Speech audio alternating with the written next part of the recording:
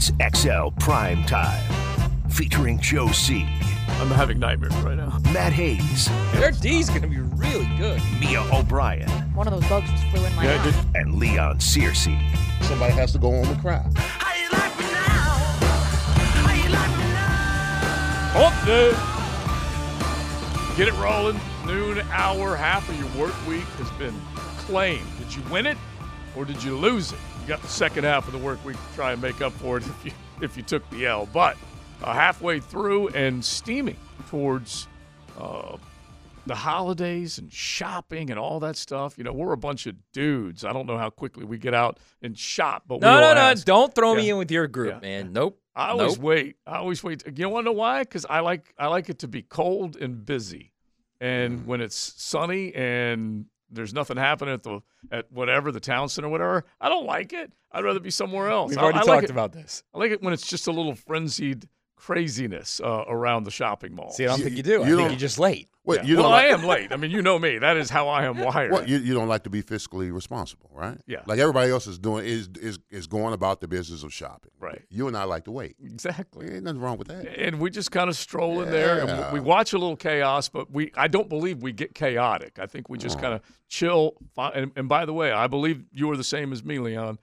We are buyers. We are not shoppers. Okay? Exactly. We know what we're going to get. I already know what I'm going to get. Yeah, exactly. Yeah. Exactly. All right, welcome in Golf Club of Southampton Wednesday. Mia will be along in just a little bit. And if you are thinking about buying something for Christmas, buy a round of golf for one of your favorite golfers on your list by heading over to the Golf Club of Southampton. You can drop on in there. They'll make up a nice little card for you. You can purchase it online, but easy way to go. And by the way, I got to give a shout-out to Derek and Willie. I think Willie, who doesn't get enough mention on the show. He's also a DeStefano, all the vowels except you. He does a lot of the shopping for the Pro Shop, and they got killer Jaguar logoed stuff inside the Pro Shop, which you guys saw my Jaguar pullover. Pretty sweet. Got it right there at the Golf Club of Southampton. So check them out. If you're thinking about golf, don't forget tomorrow night, Thursday night trivia, and then Friday night music on the patio. So it was not music to our ears last night when Draymond Green was swinging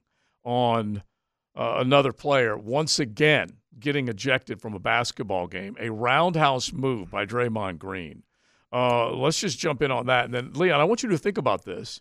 Dirtiest player that you have ever faced, because Draymond is getting a label as maybe the dirtiest ever.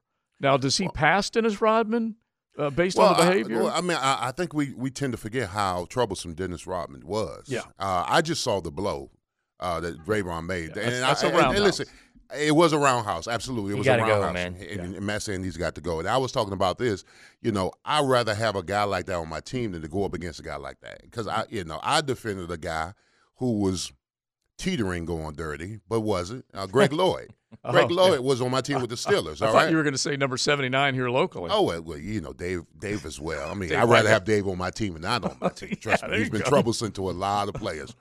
But, yeah, I mean, it's easy to defend those guys when they're teammates of yours, all right? Because you don't look at it as dirty. You look at it as tough, gritty, getting after it, getting under another team's skin. Yeah. That's the kind of thing you do. But, when you're on the other side of the fence, they're considered dirty. So. All right, so honestly, and Draymond, we all have to remind ourselves, when he came into the league, he was a fairly complete player. He could score. He could create. Then he became a different basketball human being. He said, I'm going to play defense. We've got Splash Brothers. We've got all this other stuff that, came in and out of that Golden State Warriors uniform, including KD when they, won one of their titles. And he said, I'm going to be, like you said, the enforcer, the tough guy. And he plays with relentless effort and dirtiness as well.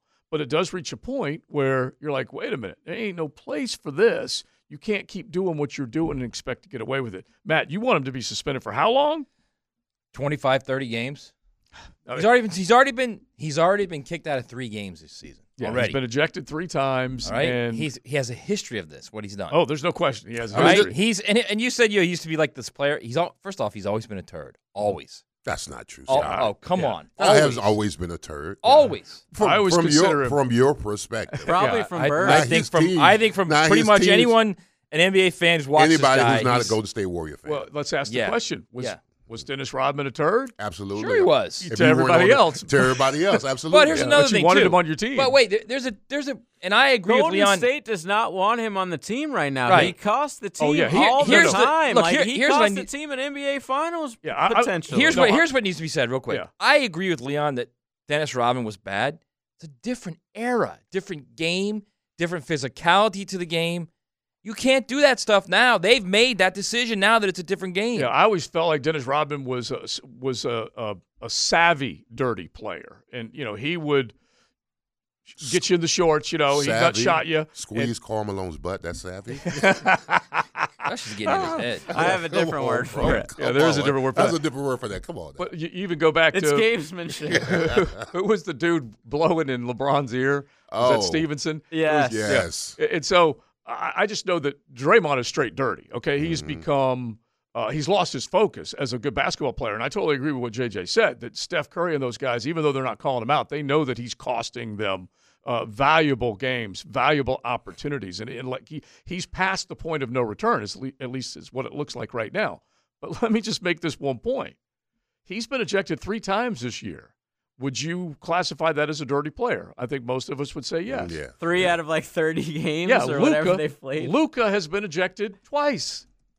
Okay, but it's not for assaulting players. Totally get it. Totally I mean, get it. it's for arguing with the ref. Totally get it. We remember just like a week or so ago, he put Rudy Gobert in a chokehold. Yes, I know. That was actually right there at the beginning of the season before that in-season tournament took place, which I still haven't figured out. No, that was like a week. That was like 2 weeks ago. No. Yes, it was. No. When he put Rudy Gobert in a headlock, yes, it was. It's been like a month and a half, it feels like. Yeah, it does. Yeah. Anyway. He was saying, I love you to Rudy.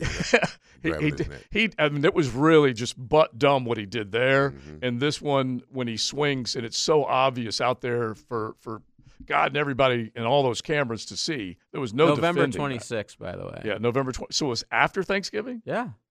Like, this guy is out of control, man. Yeah, so he gets suspended, and he comes back, and he almost immediately does this again. And his excuse was, hey, you know me, guys. When I physically assault somebody, I tell you, I don't apologize for it, but I'm apologizing now because I didn't mean to hit him in the face. I was trying to draw a foul, which I believe some of that, but his drawing fouls are always like he's throwing elbows. He's always flailing. He's playing dirty on purpose to hit people with his trailing arms and legs. He's always been like that. Yeah, he always has. And you can't do what he did and say you were trying to draw a foul. There's just that's just impossible. By the way, this goes all the way back to this was mid-November for Draymond with Gobert. Yeah, November 13th. So, yeah, that goes back. So, anyway, it's been about a month since it happened, and then here he is again. And we'll find out how long he is going to be out this go-around, whether it's 10 games. And if it's 10 games, that's more than 10% of the season. That's still a significant suspension. I would be shocked if it's that long. Yeah. I think 10 games is probably where they're going to land, honestly. You can let us know what you think on the text line designed by Lifetime Enclosures, 641-1010, especially if you're an NBA fan. Can you defend him? And you can also hit us on YouTube on the 1010XL chat below our live streaming going on right now. JJ, real easy for them to interact there. This is the Yahoo Pop-Off chat line. Yahoo! Let me ask you gents something real quick, okay? Mm-hmm. He gets 10 games. You think that's going to deter him from doing it again? No. Nope. No, I he think, gets 30 games. You think it's going to deter him from doing it again? No, I think he is who he is, and he's become a dirty player that is out of control more often than he's in control. I think at the very least you give him 30, he's going to think twice about doing it. Maybe, because obviously we got to remind everybody That's and 30 ourselves. games without pay. Exactly. He's losing game checks. And so he's making pretty nice coin, and if he does get sat down that long, it will mean something big. Now, you can compare it to, like I said, 10%, more than 10% of the season. You can just have to take a look at all the other suspensions that other players have had to deal with. They suspended Ja Morant 25 games for not breaking any law. Right. I mean, he waving on social media. Gun waving on social media, which is just so what? Yeah, and that's Second Amendment right. I don't really care about that. And this guy goes out there and assaults players all the time and gets like slap on the wrist consistently. And John Morant's an exciting young player, and we sat him down for a ton of the season. Draymond's old, washed. He can't play offense anymore, and we treat him like a king. I'm not treating him like a king. No, I'm saying the league. Yeah, like, they never come down on Draymond like they should. Like, it's funny when you have inside the lines versus outside the lines, and Adam Silver's charged with the idea of making sure that personal behavior, conduct, and all that stuff, take it seriously because you don't want it to get out of control. So, heck, maybe even 25 games is a little too strong, but they needed to do something. They needed to make sure that they sent that type of message to the rest of the league. He just happened to be in some ways the fall guy for it. But, yeah, Draymond, his all add up. If you go back over time, the last handful of seasons, he's making history right now, that's for sure. Dirtiest player you ever faced, Leon? Oh, dirtiest player? Romanowski.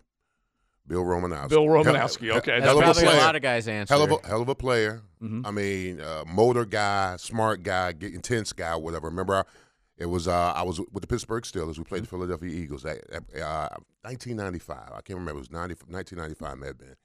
And I remember specifically we were running a play where I'm double teaming with the tight end, and then I was supposed to take the Mike linebacker if he scraped. So great double team. He scrapes. I hit him. I take him to the ground.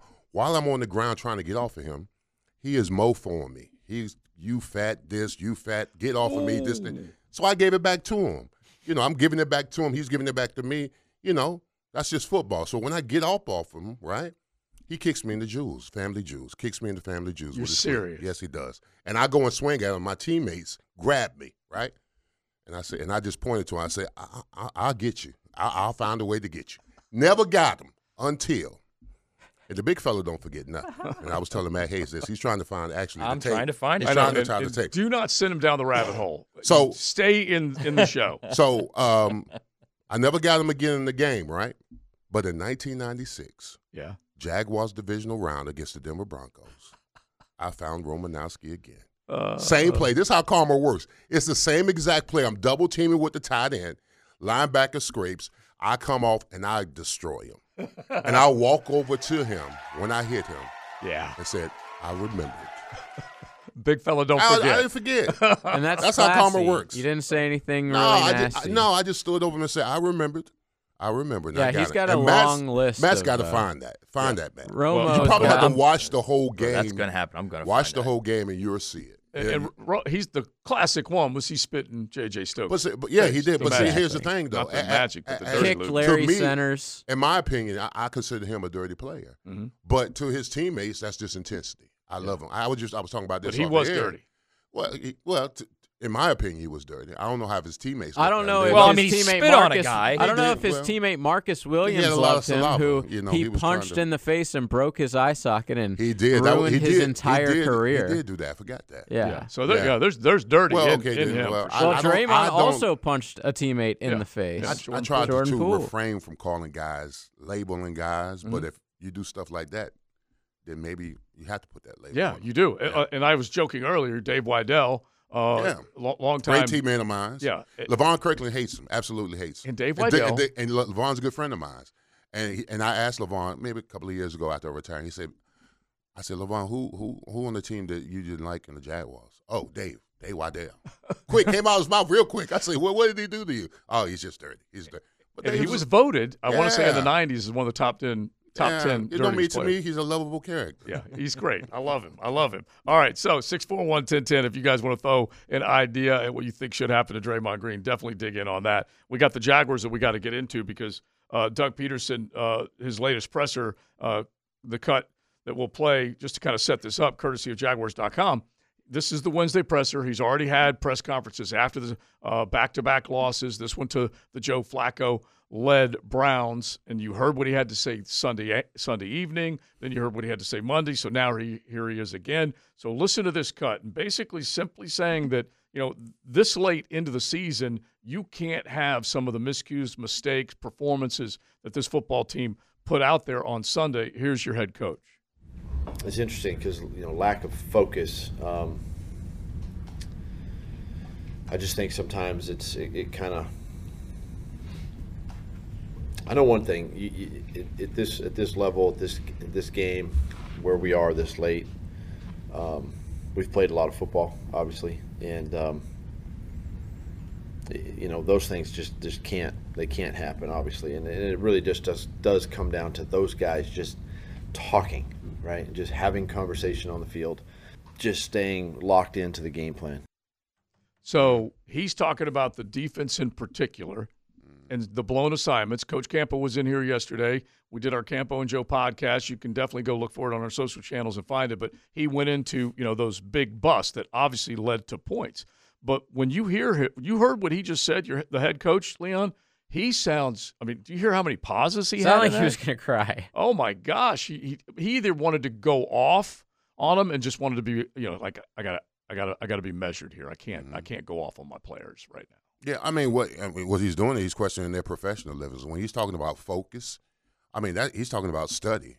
He's talking about guys putting in the preparation and the time and then going out on the field and executing it. And right now he's putting their professionalism in question because he's saying we go over this stuff throughout the whole week, and then you're not accountable for the information that we're giving you throughout the week, and you're not going out there and executing it on Sunday at a high level. Mm-hmm. That's what the whole thing is. And I was talking about this earlier. The hack. When there's communication problems between Trevor Lawrence and Calvin Ridley, it's both their fault. You know why? Because in my whole time with Mark and Jimmy, there was no communication problems. You know why? Because either Mark went in the wide receivers meeting to sit down with the wide receivers to make sure there was no issues, or the receiver came in the quarterbacks meetings to make sure there's no communication issue. You got to be kidding me. Week 15, and you're telling us there's communication issues between the quarterback and the wide receiver? It's both their fault. Either one of them needs to take the initiative and say, hey, listen, this can't happen again. We need to be on the same page. When there's a blitz and there's a check, turn your head around and get the ball. Mm-hmm. Point blank, period. Yeah. Well, it's also that specifically, that's quarterback receiver. That's like high school stuff. It's sight adjustments. Exactly. I don't even know how that could be a communication problem. That's number one. Number two, clearly it's communication problems with everyone because he's talking about the defense there too. Mm-hmm. And number three, and I think this is a very telling situation right now by the way he was hesitating as he was talking. Oh my gosh, yeah. And let's just put it this way. If they lose to the Ravens and they have those same problems, he will go off in them publicly. And by the way, this was specifically, the question was asked, frustrated by the lack of focus on defense. So this was specifically about the busted plays, and when they needed it most, they didn't get it. The Trayvon Walker just completely missing the responsibility with Njoku just, flagging it down the center of the field. He didn't go with him. And then the decision that the coaches made to go goal line, which Coach Campo talked about yesterday, he said he still can't figure that out. So here's the other soundbite that we'll play from Doug Peterson from this morning, basically saying that he challenged the coaching staff on these communication issues because, yes, it's player, but it's also the coach. I challenge the coaching staff, really to listen in practice, right? Listen to the communication. Make sure that the guys are communicating. And, it carries from today, tomorrow, obviously carries through the game. We keep communicating with our players to communicate during the game, and we know that that's been a big reason why, we've had some breakdowns, in our game the last couple of weeks. Well, here's the thing. Here's the thing. A coach can deal with if a player is just better than you, okay? If he just mauls you or whatever and you don't, pancake, he can understand that. But he can't comprehend that you have a mental bust when we've gone over this. You're not in the gaps. You know what I'm saying? You're not where you're supposed to be, and we've gone over this week, day in and day out, and hour upon hour. Mental errors and busts are unacceptable in any game. Leon, you can't have mental errors and busts. Are we really at the point right now where you hear the head coach of an NFL team, a professional team, 12 games into the season, stating that I'm really stressing to our staff, make sure they communicate, tell them to communicate? What are they, like 16-year-old kids? Yeah, 13 games in. Seriously? Yeah, that's crazy. Like, you got to be kidding me. Yeah, that's like telling the student to be attentive in class. Pay attention. What? That's your job. Mm-hmm. Your job is to pay attention and be prepared and be professional. And like I shouldn't have to tell you. I've repeated to you guys, he, I believe, repeats to his guys, you're professionals. This is your job. You are paid and paid well to do it. My job to coach you, but you are described as a professional football player. And that means it's got to be on you. And, yeah, coaches need to, like we talked throughout the last couple of losses, coaches need to be in their ear, every position group. They need to challenge them. Players need to challenge players. But you're at a point where you don't need to be this late against two teams that you should have beaten. Now, I know the Tennessee Titans stepped up and beat the Miami Dolphins. I know a bunch of teams at the top have lost recently, and this is, quote, the way the NFL is. I get it. But this team needed to take advantage of two very important football games, and they did not. Yeah, because the AFC is wide open. I mean, the Kansas City Invitational that we used to call the last couple of years, they're leaking oil too. I mean, they used to be the bounce in the club to put you out. You had to, if you wanted to get the Super Bowl, you had to go through KC. Mm-hmm. That's not going to be the case. That's what's unfortunate about how the Jaguars are playing right now, because that you got an open opportunity. Yeah. If you beat Cincinnati and Cleveland, you're sitting at the 1 seed. Mm-hmm. The bowl comes through the bank. Well, here's what's happened, Leon, and it's amazing how it does happen. But we went 2 weeks ago. Matt leans into the mic and says, "I think we're burying the lead here. They've got a shot at the number 1 seed." Okay? 2 weeks later, or 2 games later. Thanks, Matt. Yeah. 2 games later, what has happened? I'll tell you what's happened. The narrative for most or all of Duval out there is like, look, the number 1. Forget about the number 1 seed. We just got to make sure we get to the post. Are you kidding? No. You had that. You had the opportunity to be in that driver's seat, and it's tough to get there. And guess what? Another thing the Jaguars have to do is get over themselves. No one cares that you've got injuries, okay? Mm-hmm. Stop. No one cares outside of Duval. Get over that. Yes, Christian Kirk's gone. Trevor's dealing with an ankle. The offensive line is patchwork. Travis Etienne's dealing with a rib issue. All these different narratives. No one cares.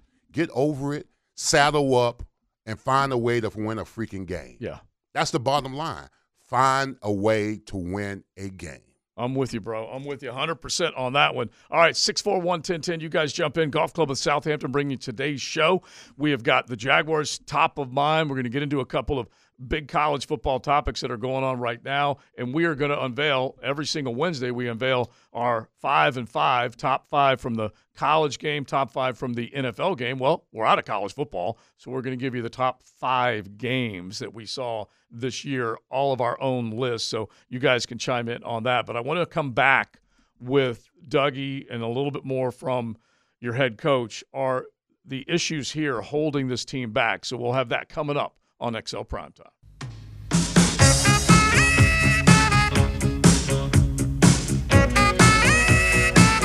We're not young. Everybody's played. Rookies are no longer rookies. This is week 15. I can't hide behind that anymore. Can't use that as an excuse anymore. Every team's in week 15. No more buys. Every rookie's played. It's just everybody has to focus that much greater this time of year and be on the same page.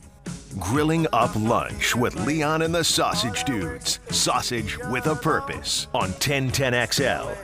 Sounds like our head coach, Doug Peterson, in charge of Duval, is looking for a purpose from his football team right now. That's for sure. You hear what he's saying. He said, we're not young anymore. It's week 15. No more of the excuses, okay? And we know that we talk about that a bunch on XL Primetime as far as excuses go. So we got one more from Dougie Fresh that we want to play. But before Leon explains the music, Mia is back from her. Well, you had a luncheon, which was great. Mm-hmm. And a round of applause for our good friends at Arlington Toyota, who not only provided lunch for myself and our sales director, Ken Brady, but they sent some back for the Primetime boys. Rick loves Primetime. So do all the folks at Arlington Toyota, and we appreciate them.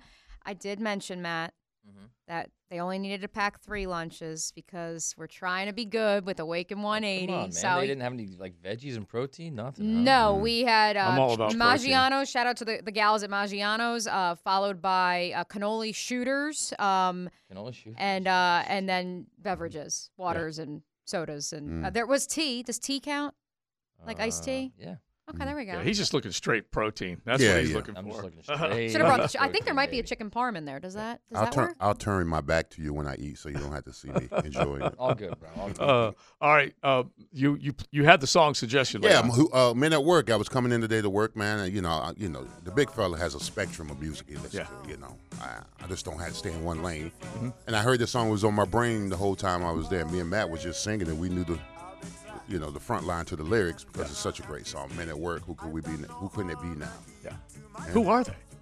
Yeah. Honestly, it's as difficult a question to answer right now. Okay, 5-game win streak. You thought you knew that question, the answer to that question, and now it's a 2-game losing streak, and there's some doubt filling up Duval. Who can it be now? Yeah. I don't know exactly where they are. I don't know either. Here's one more from Dougie, and then we'll just kind of stay on this theme. The issues of this football team, okay? Because this is what we're all pointing at, is the fact that these are self-inflicted wounds. At least that's what it feels like. Those are the things that I think have kind of kept us back just a little bit, and those are the things that we got to continue to to work towards. And it's all internal stuff. It's all us, right? It's what we see. It's how we execute. It's how we play. And we got to make sure we do a better job of that. December's important. Yeah, I think Doug is just saying that certain guys, a certain position, you can't have bust this late in the season. Same busted assignment, busted and get whatever it may be. I mean, at some particular point, Doug wants this team to grow up. Yeah. Grow up, show some growth. You can't be making the same mistakes in week 15 that you was making in week 3. No way. This is a whole different season. This is when you make your push for the playoffs. You can't have busted assignments. You can't have guys not in gaps. You can't have guys not gap responsible and all that, or not covering responsibly, breakdowns in coverage and all that kind of stuff. You can't have that in week 15. If you want to go and dance in February, you can't play the way that you've been playing in December. It cannot happen. That's how you lose football games. And I told you, these games are like precious metals. These games right now, every game is so precious. You can't afford to lose them, and you can't afford to lose. Now, if a team just physically beats you up, you could take that. But if you're losing the teams because busted coverage, busted assignments, 9-year gaps, all that kind of stuff, then that can't be tolerated because the coaching staff is saying, we go over this stuff throughout the whole week. Why is it not translating on Sundays? Yahtzee on that. Injury-wise, he did talk about that earlier. And trying to get these guys, not all of it is bad news in terms of getting Walker and Ezra and maybe some of these guys back. Yeah, I mean, maybe it's just the message to the general public and there's more at work than we realize. But from what he said, everybody is pretty much day-to-day. Tyson Campbell with the quad injury, Andre Sisco with the groin, although Doug did say that's a pretty tough injury. Walker Little with the hamstring, Ezra Cleveland with the knee injury, just kind of dismissed them all as day-to-day. We didn't ask about Brenton Strange, but I know on Monday he said he expects him to practice in some form or fashion. Because he's missed 2 games. He's missed 2 games because he suffered a foot injury 2 days before the Monday Night Football game. He also said that Trey Herndon hasn't cleared concussion protocol, but he will be a part of practice. He'll just have that orange penny on, which is obviously that's a very good sign, and that's a recovery that obviously it's a little bit trickier because it's the NFL policy, not even just how the player feels. And so all of that is trending in the right direction. We'll see if they all indeed are on the practice field today, tomorrow, Friday. I mean, that's what it boils down to is the best ability is availability, and they have definitely been hit hard. A 2-week stretch of a lot of significant injuries, and one of them was Trevor, and Trevor fought through that bad boy. And so that was the best news out of all these things that they're having to deal with. But Jamal Agnew, maybe some good news, too. If he gets to come back, he's got his window open back up 21 days. Everybody's hurt, man. Yeah. They just lost 2 straight games that teams are playing backup quarterbacks. Yeah. One of them, a fresh, second-year guy, third-year guy. The other one's been 18 years in the league. No, Jake Browning's been in the league for 4 years. Has he? Is he 4 years? Yeah. All right. Yeah. But Flacco's 38. But he hasn't played. Jake hasn't played, and Flacco's an old man. Yeah. Flaccosaurus, as Prosser called him, which was a great name. Well, I listen. I'm not putting a question mark on any guy's injury, but I know what we used to do in the locker room. We felt like a guy. We would bring him milk. because we were bringing milk because I mean if the injury's going on a little bit longer than we expected, you can't help the club if you're in the tub, bro. Exactly. I mean you just a little mental you put a little mental strain on guys because sometimes when guys get hurt they get comfortable. Mm-hmm. You know what I'm saying? And we used to go and if it lingers and it goes beyond what we think is deemed as the injury, man, we're going to give a guy a glass of milk. Hey man, you want some milk? All right, let's do. We were just terrible back then. Let's do a that, even though this really isn't necessarily a that. That just happened. Brought to you by Florida Home AC, the official air conditioning partner of the Jacksonville Jaguars. Whenever news comes down, and there is like minute-by-minute analysis going on right now as far as what is going on in New England and when was the decision made, but the reports are out.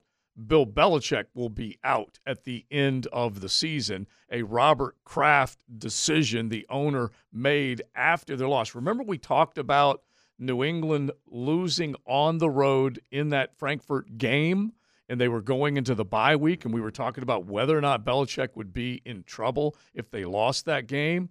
Well, apparently, at least according to the reporting up there, Robert Kraft made that decision around that time, and now the news came out last night, and it's been a firestorm of information since then. The Patriot way is no longer. Yeah. I don't know how I feel about that. Do I feel good? Do I feel bad or sad? I kind of want to pair this with a couple other situations we're seeing in the college ranks as well, which is to not tarnish someone's legacy as a head coach. When you've had a couple of seasons that are, middle of the road, if not the situation the Patriots find themselves in, which is eliminated from playoff contention before the middle of December, do you say respectfully and because you want to be classy about it, hey, we're just going to part ways. It's not going to be a firing. It's not going to be a dramatic in-season thing. Mm-hmm. Both parties part ways. It doesn't have to get ugly. Because I know, and Matt, you could speak to this on the college football level. I know, like the example I'm thinking of is with Florida State with Bobby Bowden. Like you reached a point where I thought you were going to say Billy Napier. Well, I was also going to say some basketball coaches as well of some things I heard this morning. But Bobby Bowden would be the most obvious on the college level of, listen, this guy won 3 national titles. Yes, it hasn't been up to par the last few years, but let's come up with an exit strategy that doesn't necessarily tarnish the legacy. Yeah, I mean, it happens all the time, obviously, in colleges. It's Bobby Bowden's just one of many, actually. Yeah. But it took a slow climb up a mountain for them to finally look Bobby in the face and say, "This is what's the last there's 3 a years lot been of with them. Bill? I mean, you could go to any of them. Frank Beamer, same way. There's a lot you could see a lot of them in a similar situation. But with Belly, though, wow, that's and the thing is that and that's strange. To me. Listen, Bobby Bowden was at the end coaching. Right. Like Belichick is going to go somewhere and coach. You think? Oh, yeah. You don't think he's just going to go sit on his boat and no. hang out with the He's dog? going to go to like the Chargers and win. Yeah, I think he's definitely. I don't know. I think it's as close to a coin flip. You think he's done? Well, I could see him wanting to like pull a Roy Williams and just go visit minor league stadiums and like sit on his boat. Yeah, here's what you got to I consider. think Belichick hates life. Yeah, he might, but everyone says that. Could he be like a candidate for the Saban rehab program? Yeah, he could go there. That's what I was just thinking. Hey, and you know what? Alabama, Defensive baby. coordinator. He can be an analyst, be which the means he DC. can't wear the headset, but he can wear the hood. And so he can go up there and do that. How good would that be, by the way, if he was the DC? Oh, my Alabama? gosh. It's much too I would hot love that. in September in Tuscaloosa for But the think hoodie. about this now, okay? Think about the 3 years since Tommy, okay, since he left. Are we in the 4th year now? Yeah, because it was 3 years of Tom winning a Super Bowl, coming back to the playoffs, and then missing the playoffs. So now this is the 4th year. Well, Belichick in the first year, they made it to the postseason. And then since then, the quarterback has regressed. The offense has been pathetic. Guys have come and gone in terms of, Matt Patricia and all these guys that were in charge. Bill O'Brien comes back, all this stuff. And remember, that team spent more money in free agency 2 off seasons ago than they had spent in the previous 3 years combined. So Bill was desperate to prove that he could match Tom Brady with another Lombardi. Well, it's failed, okay? And I don't know. Like, yes, he could go get a great Justin Herbert, but does he have a great situation? in L.A. if he were to go do that? Way better than what he's got Yeah, right of course, now. of course it's way better. Now, man. I'm not even suggesting it's not. I'm just saying, does he want to do that? I mean, the Chargers went to the playoffs last year. They have one of the top 10 quarterbacks in the league. I think that would be a great landing spot for any coach. I think all I'm simply saying is my own personal opinion is I think it's a coin flip for him because whether he comes back or not, you mean? Yes. Okay. He has hardware, heritage, history. Does he want to go and? He's also a head coach. They're wired differently. I know. I totally get it, but I just like at some point you got to say, you know what? I do need to ride off into the sunset and let my resume stand up all by itself. Here's the thing: when you look at his legacy as a defensive coordinator and as a head coach, he probably had at his disposal two of the three greatest players on his team at the time. When he was with the Giants, he had LT, who was defensive coordinator with the Giants. Yeah. He had L freaking T, all right? And then he goes as head coach, and he has Tom Brady. Yeah. I mean, put Gronk in there, too. You put Gronk in there, too, absolutely. I'm just saying, I mean. But he drafted Gronk. He drafted Tom Brady. So we had some people chime in on the text line last night on you know what I mean? Heels about that. Like, you got to give him credit for that. Absolutely, but I'm just saying he had two. I mean, he got two of the top 5 players of all time at his disposal throughout his whole career. Don't you think that he helped develop Tom Brady, though? Right. Tom Brady Lawrence probably Taylor, wouldn't have He had helped the same develop career LT. if he was drafted somewhere else. So we had somebody text us last night, and I know LT. Donna Murphy has also contended this as a Patriots fan. Shout out to Donna. That Scott Pioli deserves the credit for that, for the second wave. So that would be the Super Bowls between 2010 and 2019. And the first wave, the Bradys, the Brewskis of the world, were Parcells leftovers. I disagree with that because a lot of those players. Oh, so Belichick doesn't get credit for any Super Bowl? We had somebody text in last night. Yeah, I think they're talking personnel. That's the dumbest thing I've ever heard. Personnel. For Just the decisions on who they drafted. Right, because Bill Belichick was only given full general manager responsibilities. Come on. Right, but he was still part of the discussion. Agree with you. I agree with you. Powerhouse for 15, 20 years. I agree with all of you. I'm just throwing it out there that this is what the other side is saying. In other words, saying. let me just pull it back to here. Doug Peterson gets credit for being a great coach. Trent Baalke's going to be blamed if the personnel's not there. Pioli does get credit, and that's why he was such a big part of what was going on up there in New England. Belichick still gets all the credit in the world for coaching and developing and creating great defensive game By the way, Pioli plans. was this great GM. Where is he now? Yeah. He's been out of the league for how long now? Well, yeah, but he also had a pretty good riding resume. Okay, he might have, or he could have also been other personnel guys there, other guys in the personnel department. Could have been Belichick as well. Yeah, right? Of course it could. If he, my point is, if he was so intricate in that build out, okay, I'm not saying he wasn't, but if he was, he'd still be in the league right now. Mm-hmm. Well, look, all I'm saying is that Bill Belichick. He's a young guy. Yeah, I don't know how old he is. I bet he's up in the I bet he's 58. Yeah, 58. He is. See, there you go. Yeah. Okay. I just chased 58 away yesterday. I was just gonna say, he's younger than somebody this day. I am young. That's for sure. But I'm not even. All I'm saying is that personnel people, that's their job. Okay. Yeah. The classic line from Bill Parcells was, if I'm going to cook the meal, let me shop for the groceries, Terry Glenn and all that kind of stuff. And so, yes, Belichick gets credit for seeing talent and developing talent. And I'm not trying to take any of that away. I'm just wondering whether or not he walks off into the sunset. I think he's doing a damn good job right now, like with the dross that he has on offense. Like he has held. He's responsible for that. Yes, Still. I guess, but he's always been a defensive coach. But so, his defense honestly, has been dominating the last month. Yeah, that is true. Remember the stat that we threw out there? Exactly. Yeah, what was the one that you and I had that we didn't give out? That they basically scored, or they gave up less than 10 or less in like 3 or 4 straight weeks and lost like every single one of them, which has never happened. And the last time that had happened was the Bears in the 80s. And so the other part of it is that if we're going to laud all the things that he did do, then you do have to lay at his feet how crappy this team has become, because it's become crappy. And they have ultimately gone from a playoff team to a dismal fail and a team that can't even construct an offense. So that's how, look, he is also close to being the losingest coach of all time.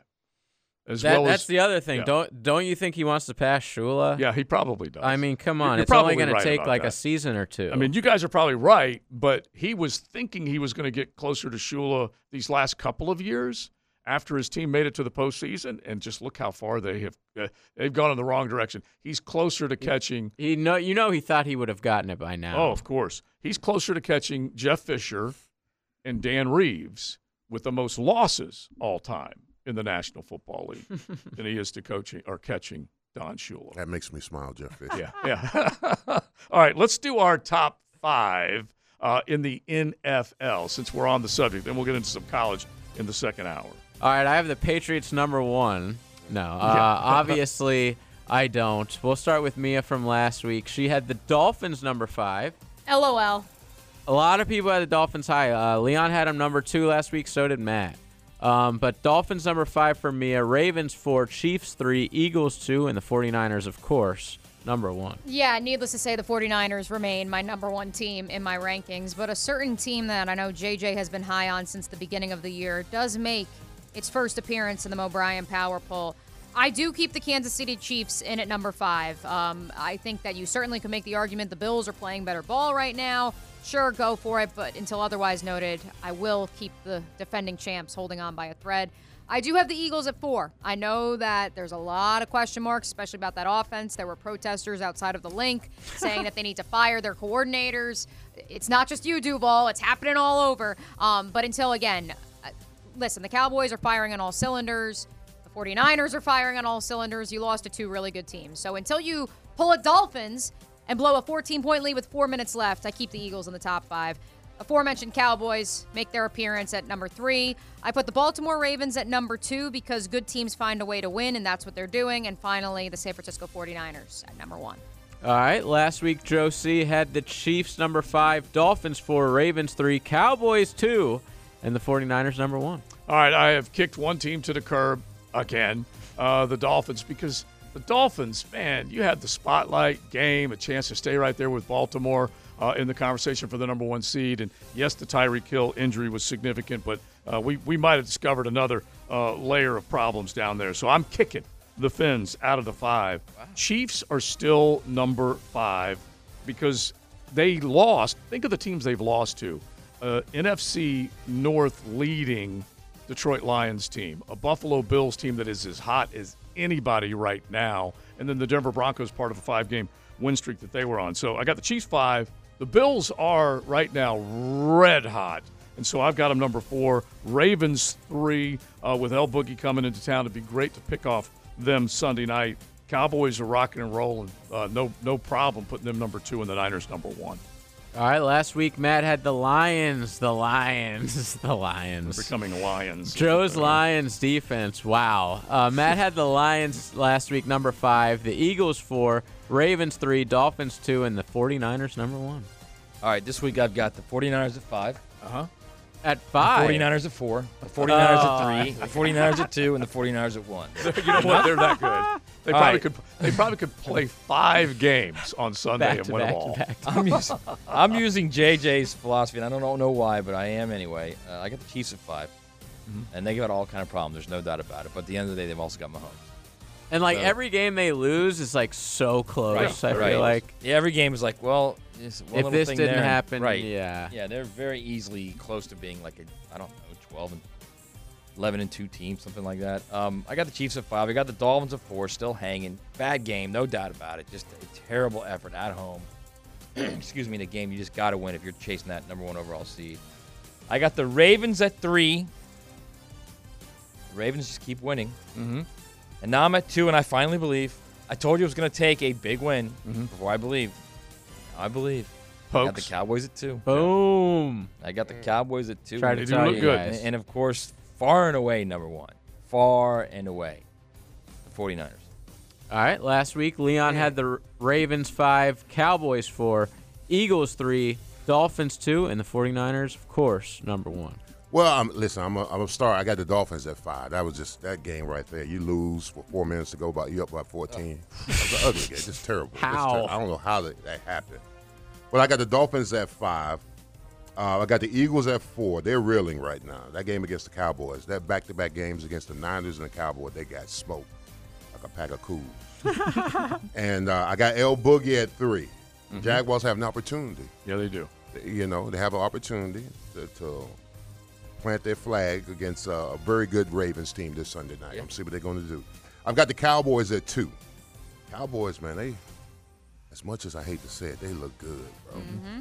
Both sides of the ball. Both sides of the ball. They look good. They look like the teams that I had to play in the 90s. By the way, now that we've all put the Cowboys in, they're surely losing to the Bills this I'm week. hoping. Oh, yeah, of course, Okay, of course. wanted I'm to hoping get that out. Dak will Listen. throw 3 picks. And Exactly. Hoping to doom And them. you listen, soon as you show them some love, that's when they disappoint you the most.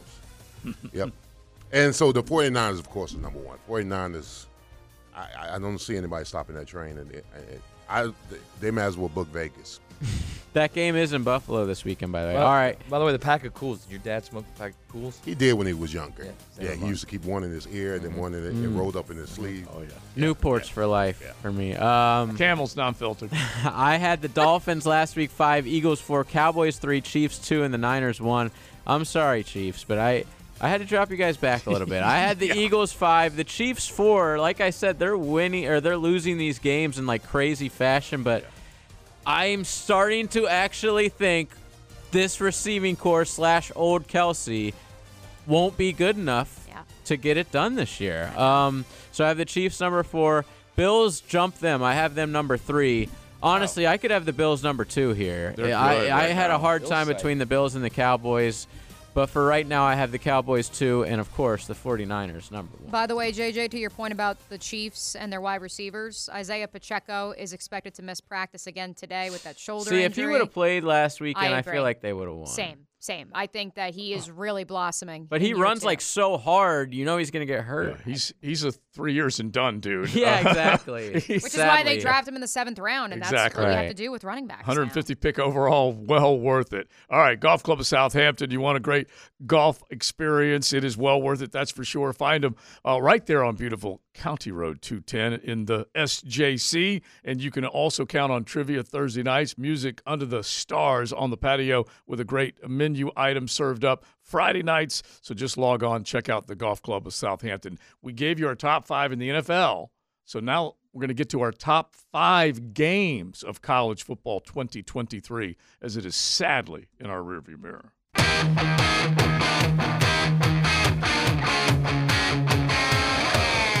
Grilling up lunch with Leon and the Sausage Dudes. Sausage with a purpose on 1010XL. We got a purpose in this 1 o'clock hour, that's for sure, to keep it rolling. With you, Jacksonville Jaguars top of mind, getting ready for the Baltimore Ravens Sunday night. Back under the lights. Hopefully you can deliver a dub to Duval. It would be nice, that's for sure. XL Primetime, Golf Club of Southampton Wednesday. Joe C., Mia O'Brien, Maddie Hayes, Big Sirs, and JJ. We've got our high school half hours. We wrap up those title bids that our high school teams, 3 of them, played for this past week. They all came up short, but we'll definitely do that in the 2 o'clock hour. Staying on the Jags and the NFL, and then we're going to get to our top 5 games. We'll have a different college football theme each week with our top 5, and we figured we'd throw out the best college football games we saw this year. But the Jags, what is, Matt, if you think about the best possibility to turn this thing around? Doug Peterson was clearly frustrated by the mistakes on defense, right, which he obviously brought up. And he said, we've been doing this for a while. It's week 15. Nobody's young. Nobody's a rookie. All the rookies have played. Anyway, so he was frustrated about that. We know about the poor performances when it comes to miscommunication, quarterback and receiver. What's the easiest or quickest or most important fix heading into this Sunday night game? Dub. Yeah, well, that, of course. But I'm just, in other words, but as how far do you get there? How do you get there? Yeah, what's the fix? I just think at the end of the day, what they did defensively earlier in the season, right? Mm-hmm. How they got after the quarterback, how they pressured teams into turnovers. Now they got, how many turnovers last week? 3? Yeah, well, there was a time when they were just trading turnovers. Right. They were, I think, a total of 7 in the game. Yes, 4 and 3. Yeah. I mean, I think if you can get your defense to dictate the tempo of the game, get a couple turnovers, then I think you've got a situation where you've got the Ravens stressing a little bit and they're pressing to get something done, mm-hmm. and then that's when Lamar, you got a better chance to beat Lamar. It's basically what happened last year. So yeah, I mean it's going to be a difficult lift with Lamar. Oh yeah, Lamar's playing well, the team's playing well. It's not going to be easy. Yeah, well, this team also has to understand that whatever you did in week 3 to 5 or whatever when you were getting after the quarterback, it's not going to work in Week 15. And the reason why it's not going to work is because your preparedness and your intensity has to change from those early weeks to here, because the offensive lines are going to get better. I mean, when you go down this stretch, everybody's talking about how the fact that we're not getting pressure on them. No, the offensive line is executing at a higher level than our defense is, because they're prepared for whatever they bring. The Jaguars last week, they brought 4-man, 5-man, 6-man, 8-man blitz and couldn't get a sniff on Flacco. Not a sniff. That's the preparedness of that offense. That offensive line and that offense was much more prepared than our defense was. Whatever that defense threw at them, they took care of it. By the way, you do that this week, you blitz El Boogie, it's going to be a 30, 40-yard run. Yeah. What changes do you think defensively they can make in a week, Leon? Because I can already tell you, as I get ready in about an hour or so to head down to the locker room, I can already tell you the company line is going to be, if we just do our assignment and do what we do, we'll be fine. So what needs to change? Do they need to design more blitzes? Do they need to have three safeties like he said, they did last year? They tried. They didn't get home. I mean, each individual has to realize that whatever you think is good ain't good enough, and that you got to get better. You got whatever you thought that – I don't know how to explain it. Whatever you think is good enough is not. Well, let me go to one thing. You got to play above and beyond. I mean, you got to spend it. I mean, you got to spend what – it's just one freaking game. You got to spend whatever you got to spend Sunday night and just let it go. Right, because you can talk about spies on defense. Yeah, you can talk about doing different things in the pass game. At the end of the day, it comes down to how badly do you want to win? Exactly. How bad do you want to win this game? What are you willing to give up to win this game on Sunday? And it's funny because players, they think they've hit that threshold. They think they've hit their ceiling, and then you got to challenge yourself. There's another one. But here's one that I'm looking at. Okay, Devon Hamilton has not played well, has not been 100% healthy, and he and Foley and you can go down the line with the interior players. And you can throw Ledbetter in there. You can throw my man Angelo in there. All the guys that at times have made plays, they haven't made enough plays of late. They've not crashed the boards of late. And that really has suffered in the pass pressure department. And that is where I do want to defend Doug Peterson and his comments this morning a little bit, because he did go into detail when he was asked, do you feel like players know the playbook? Do you feel like they're doing enough? And he said, no. I always tell them, whether we're winning or losing, if you think you're done, go study for another extra half hour. And he looked at Mike DiRocco and he said, you do take some of your work home, do you not? Yeah. You're looking up stats. You're doing additional research even when you're home. That's all I ask of them. You think you did enough, do another 45 minutes. So I think, again, and I know you guys let off the show with this, and I was with our good friends at Arlington Toyota for the luncheon. Like, I think he's not going to come fire and brim and, all hell is breaking loose in a press conference. That's just not Doug. But with how measured he was today and the comments like that he made, that says to me that maybe behind the scenes he is, because he has been asking for that little bit extra for weeks now, and maybe it has slacked off. It's like we said it earlier. He sounds like a frustrated coach. Yeah, I mean, they don't do this kind of stuff like anymore that we used to do in the day. We used to condition, all right? We used to run gases and stuff like that, and then at the end of gases, we would run perfect plays. Perfect plays is when you're dog-tired, when you don't think you have, you don't have it, you dig down somewhere and find a way to get it done. And then mentally, when you do that kind of stuff in practice, it prepares you when you go into a game. When you think there's no air, no, there is. Yeah.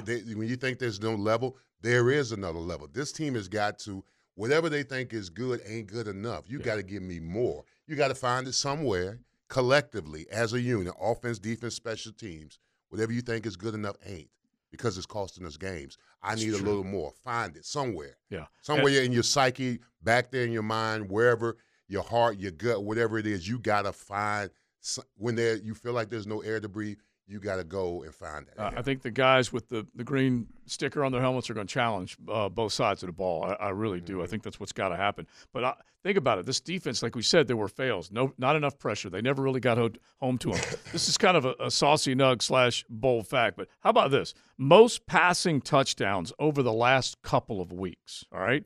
Most passing touchdowns over the last couple of weeks. Some of these are obvious. Brock Purdy's thrown a half dozen, okay? That's not a surprise. Matt Stafford's thrown a half dozen. That's pretty good. they've come on a little bit offensively. Dak Prescott's thrown 5. That's not a surprise. Trevor has thrown 5, but they've lost back-to-back games. You know who else has thrown 5 in the last couple of weeks? Joe flippin' Flacco. Saucy Nugs. Okay, off the practice roster. He was a free agent a month ago, and he's thrown 5 touchdowns in the last couple of games, including what he did against your Jacksonville Jaguars. So let's lead that into a bold fact here real quick, JJ. Here's a bold fact brought to you by Bold City Brewery, Duval's first craft brewery. Online at boldcitybrewery.com. You can get some of those saucy nugs when the restaurant is open right there in Riverside, the production house on Roselle Street, or head to Bold City downtown. Order up some great craft. Duke's the original, the brown ale, named after their boxer, Duke, and so many other great creations, the Killer Whale, Mad Manatee, on and on and on. They definitely have it. BoldCityBrewery.com. Make sure you check them out. So you're talking about big-time performances, which definitely we have seen from these quarterbacks. Who was the only quarterback, with 300 passing yards and 0 picks in Week 14? How many touchdowns are? Only player with 300 passing yards. Okay, so it's not Tommy DeVito then. And 0 picks. Oh, it's Zach Wilson. Yahtzee! There you go. Really? That is it. Wow. Now think about that. That's worth a yes, sir. Zach Wilson comes out of the ashes. I'm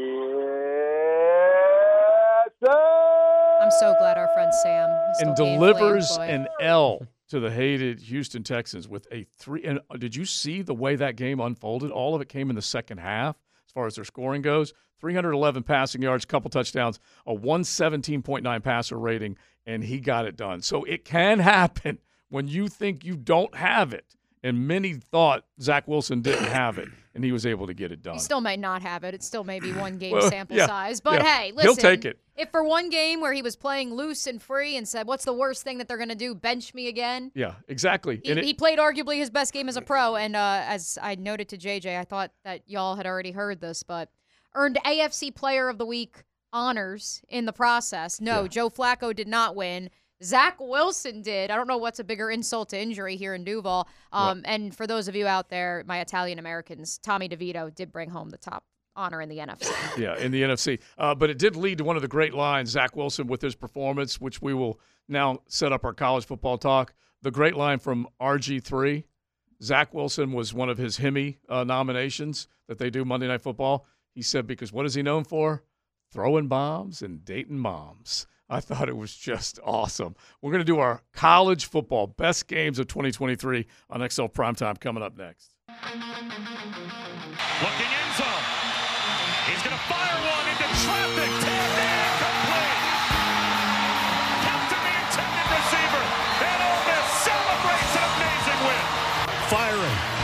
Near corner. It's caught. Touchdown, Alabama. Isaiah Bond. On a 4th and a mile. We always keep thinking we've seen it all, and we never have we?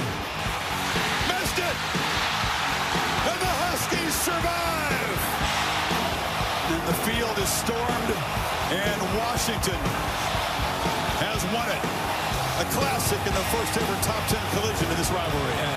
Nicolosi steps up into the end zone in a crowd. No good. Picked off by Woods, and it's over. Do you believe now? Kyle Kennard comes up with the fumble. You should not be running the football. I mean, you should be taking a knee. As soon as you got that first down, they used that last time out. As long as you milk it all the way down, you don't need to be doing this, and you certainly don't need to be fighting for extra yards. Grilling up lunch with Leon and the Sausage Dudes. Sausage with a purpose on 1010XL. So many great moments from the 2023 college football season. I know we're all sad to see it go, but the good news is we get to relive it right here on a Golf Club of Southampton Wednesday right here on XL Primetime. Yes, no more of our top 5 college football teams given that the season has come to a close. Instead, JJ, let's fire it up. It's our top 5 games from the 2023 college football season. Last time we got to hear this song paired with the SEC. Sad. Primarily. And we saw R.I.P. Vern, and I almost cried when we saw Vern. The Vern I'm gonna be honest with you. I hope it wins all the Emmys. It was, and the fact that it was paired with like Kirby and Saban, passing of the torch, which obviously didn't end up happening the way that they portrayed it. Give it all the Emmys. You know what they have to look forward to now that CBS Music's gonna go to the Big Ten? When I'm looking back at some of these great college games, someone actually took the time to total the number of punts and yardage the Iowa punter had. That's what they've got to look forward to. All-American, Torrey Taylor, baby. Didn't he win the Luke Rose? I hope. He's going to, yeah. But he was the first team So All-American. it was 86 punts, 4,119 punt yards. And then after that, I fell asleep. It was just unbelievable what he did. That's Y'all enough joke yards about to the Big go Ten. around the whole world twice. Because you're SEC snobs, all of you. Yes, but we the are. reality We are is proud of they're it. adding Washington, Oregon, USC, and UCLA next year. Well, you Yeah, better that's not next punt year. on that. Yeah. That's next year. All right, This I'm year just it telling was you. trash. I'm just Hey, telling I you. can't wait you for ain't about to joke about it Merlin much longer, Rutgers. right? Yeah. Can't wait for Merlin. Hey, don't Rutgers talk about this Rutgers. year. how They about might can you- beat us can in a you- bowl game. Can you wait for like Penn State against USC or, Washington against Michigan? They still don't deserve the music, though. Yeah, exactly. Yeah, I agree. Matt's I don't poking think out they his do either. All I'm saying is Saturday tradition chest right now. I don't think they deserve the music either, but I do think like the jokes of the Big Ten are going to go away. Oh, I soon. agree with that. But that's Yeah. only because others arrived. I hope Because this they're song is not on the loop. Big Ten anymore. Exactly. All right. All right, here we Quickly, the last highlight you heard, obviously, is my number 5 game of the year, the non-kneel. Miami, Georgia Tech, absolutely insane. It makes me sad to put it on there, but it must be on there. I figured that was that last highlight. Yeah. You cut me to the white, JJ. Goodness gracious. Can I give you a little bit of good news from the text line, you Miami fans?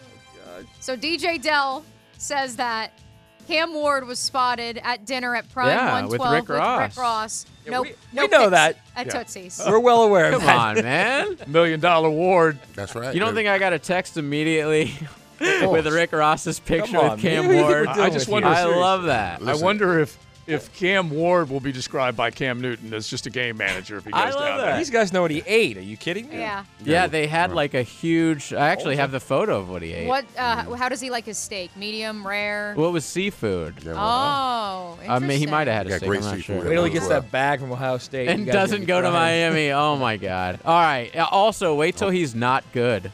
That would be even funnier if he comes to Miami. He's not good. All Who right. was it? Willie Williams. He don't had put like that in five So are we- daiquiris and 8 lobsters. Willie Williams. Yeah. That's a name I haven't heard in a long time. All Are we right. doing number 5s across the board or everybody's I'm gonna top just do 5? mine and get it out of the way real Those fast. Okay. 5 lobsters. in the I have number 4, Colorado State.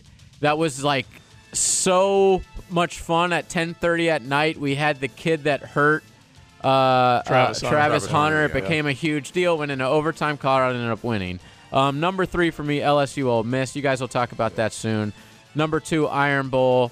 And number 1 for me, which no one else had on their list, is the Red River Shootout. Yeah. Was that was a fun absolutely awesome. Like Texas almost went down 10, and then they ended up taking all in the fourth quarter, took a 3-point lead just for Gabriel to go all the way down the field in about a minute and win the game on one of the last second plays. So that for me was the best game of the 2023 regular season.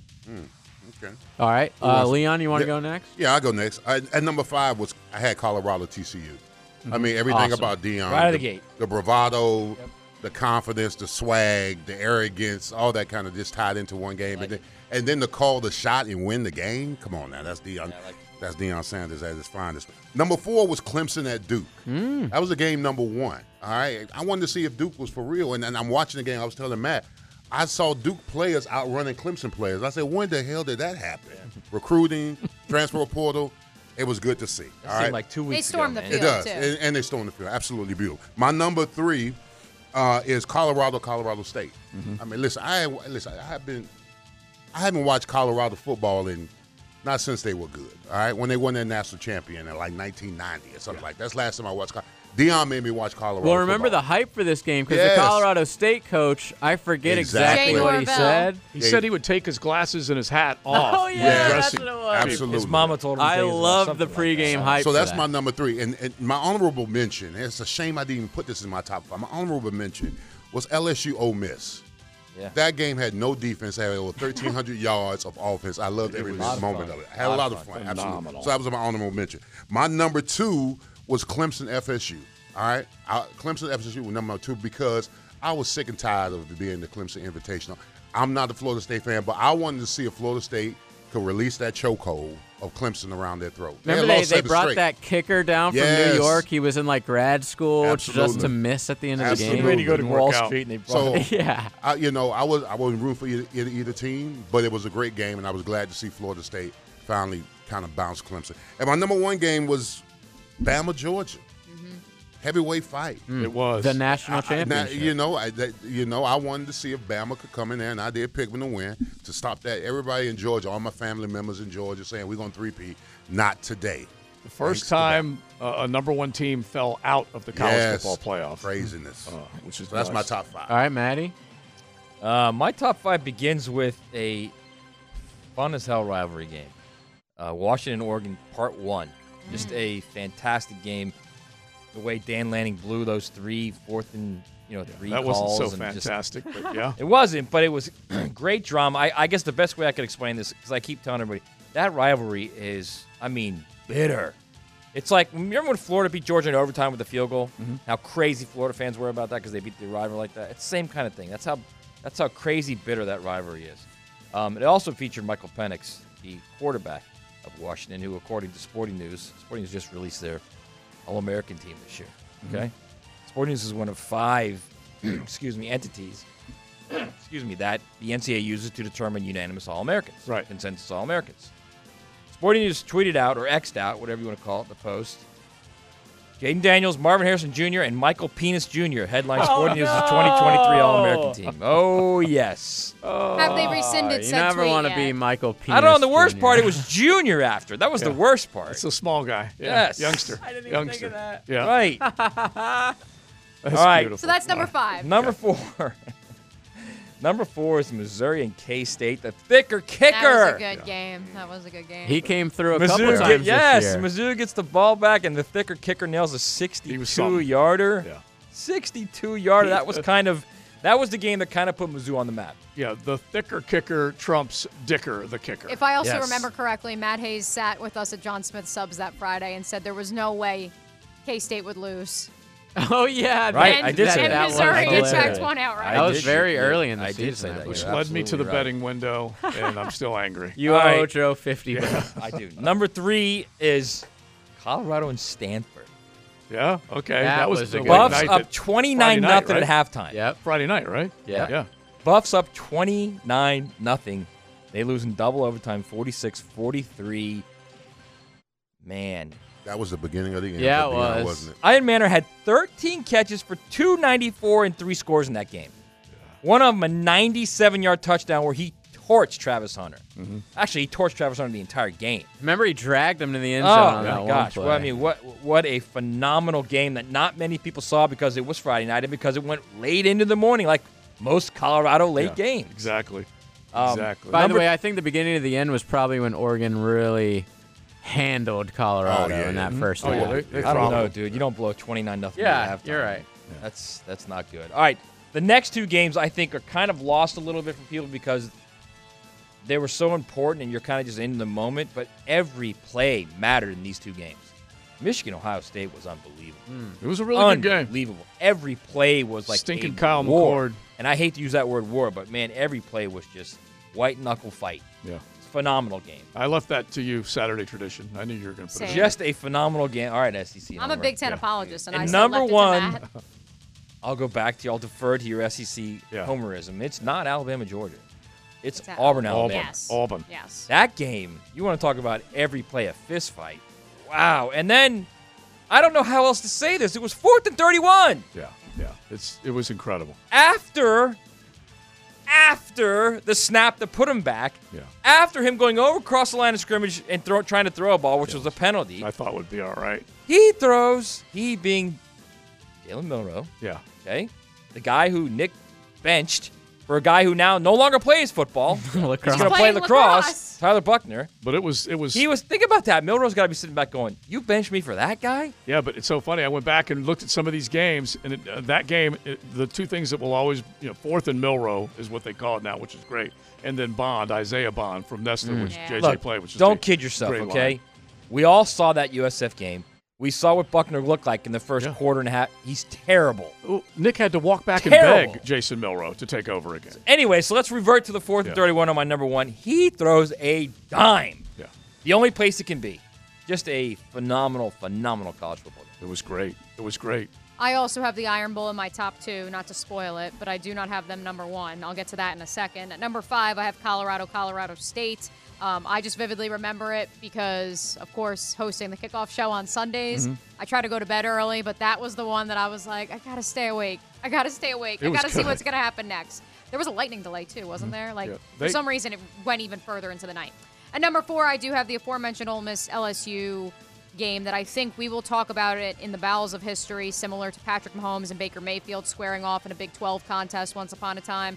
I think we will discuss it in that same light in the future. Colorado TCU is number 3 for me. Got Deion on the map. I know TCU did not end up becoming what everyone thought they would, but they were at that juncture the defending runner-ups nationally, and there was buzz around them. And so I think that was a statement game from Shedeur Sanders. May have been the best game he played all year. At number 2, the Iron Bowl. And at number 1, because justice for the Pac-12, who consistently had the most teams in the top 15, the most competitive fight to the finish, in my estimation, Washington, Oregon, round 1. Yeah, it was great. It really was. And look, I was on the losing side of a few of these when I look at my bets, but that's what makes them memorable as well. Quinn Ewers for Texas against Alabama arrived on the national college football scene, proving that he could win on the road. That's my number 5 game. Texas, Alabama, to go into Tuscaloosa and beat Nick, and then that was when doubt was cast all over Milroe. Just take a look at some of the mistakes he made in that game. It was a great game. So I've got Texas, Alabama 5.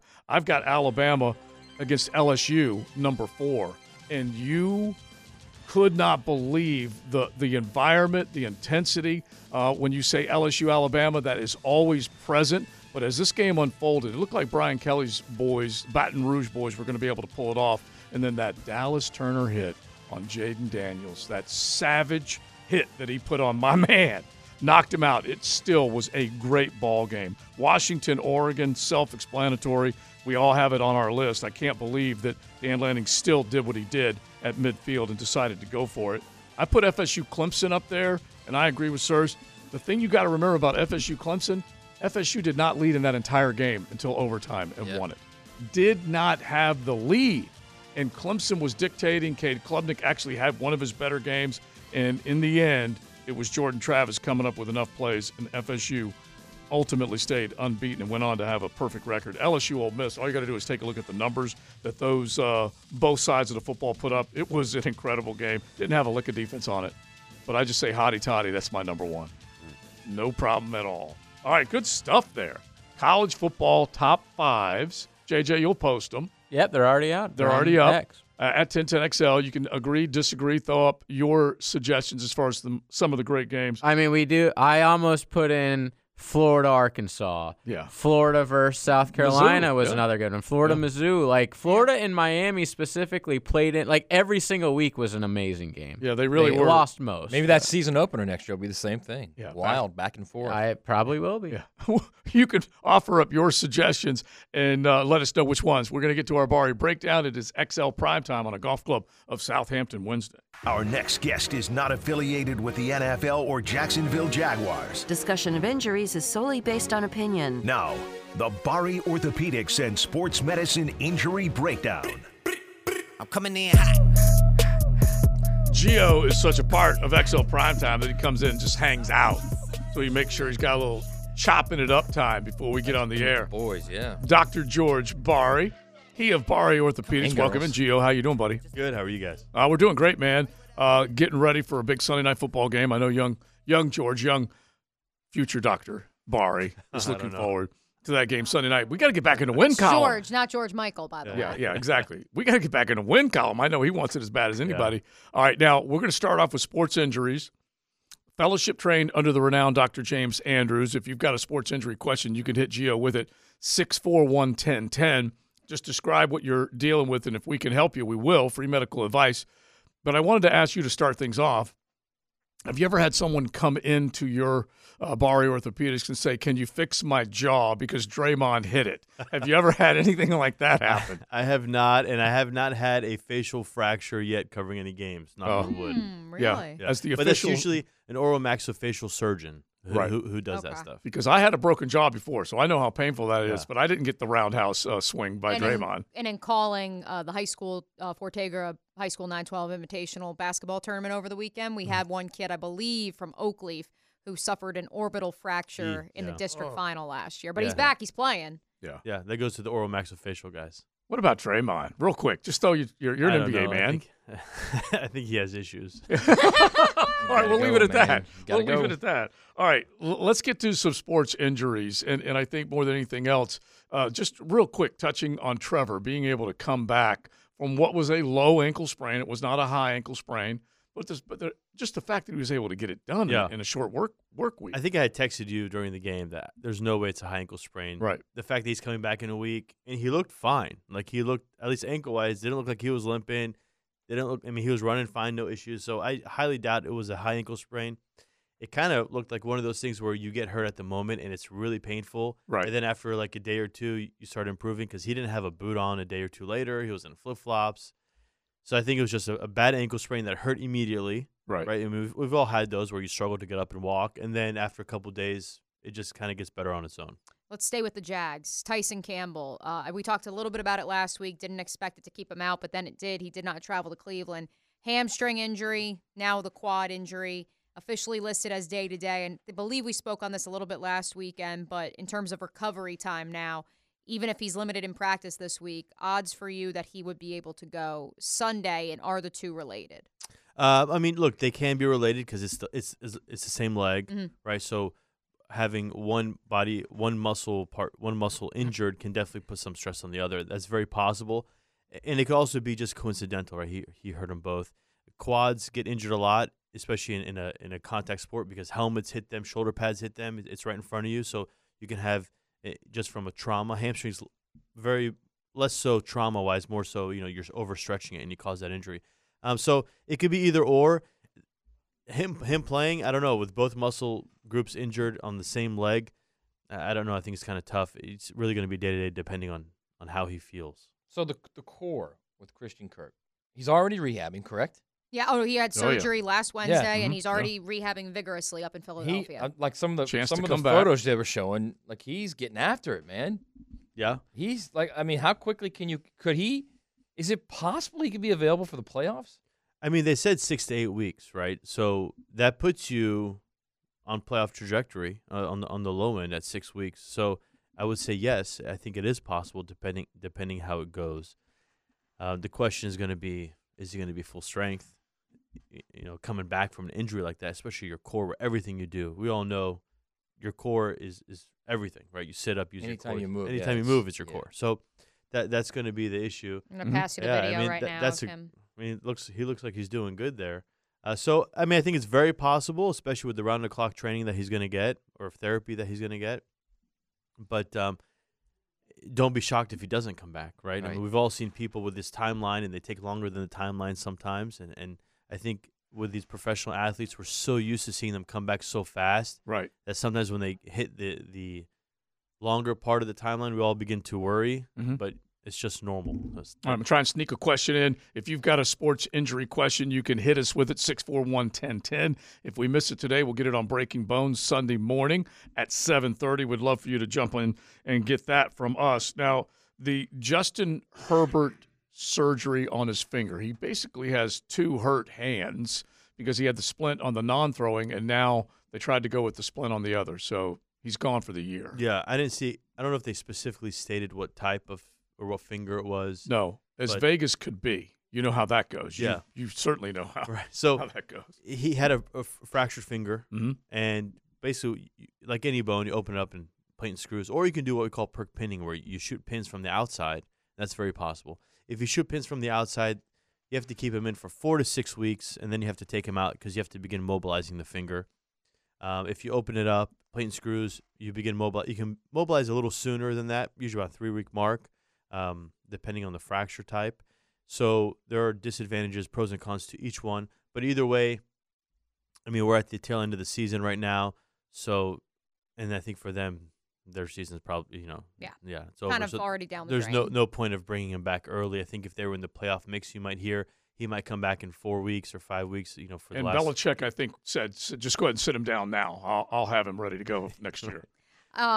Let's look to the Jaguars' opponent this Sunday, the Baltimore Ravens, who have gotten healthier as the season has gone on, but suffered a setback when Kyle Hamilton, the star second-year safety out of Notre Dame, suffered a grade 1 MCL sprain during Sunday's win over the Rams. At this point in time, they are officially listing him as day-to-day, Gio. We know Trevor Lawrence had a low-grade MCL sprain. We know Walker Little had a grade 1 MCL sprain. We saw him miss a couple games. Trevor didn't miss any.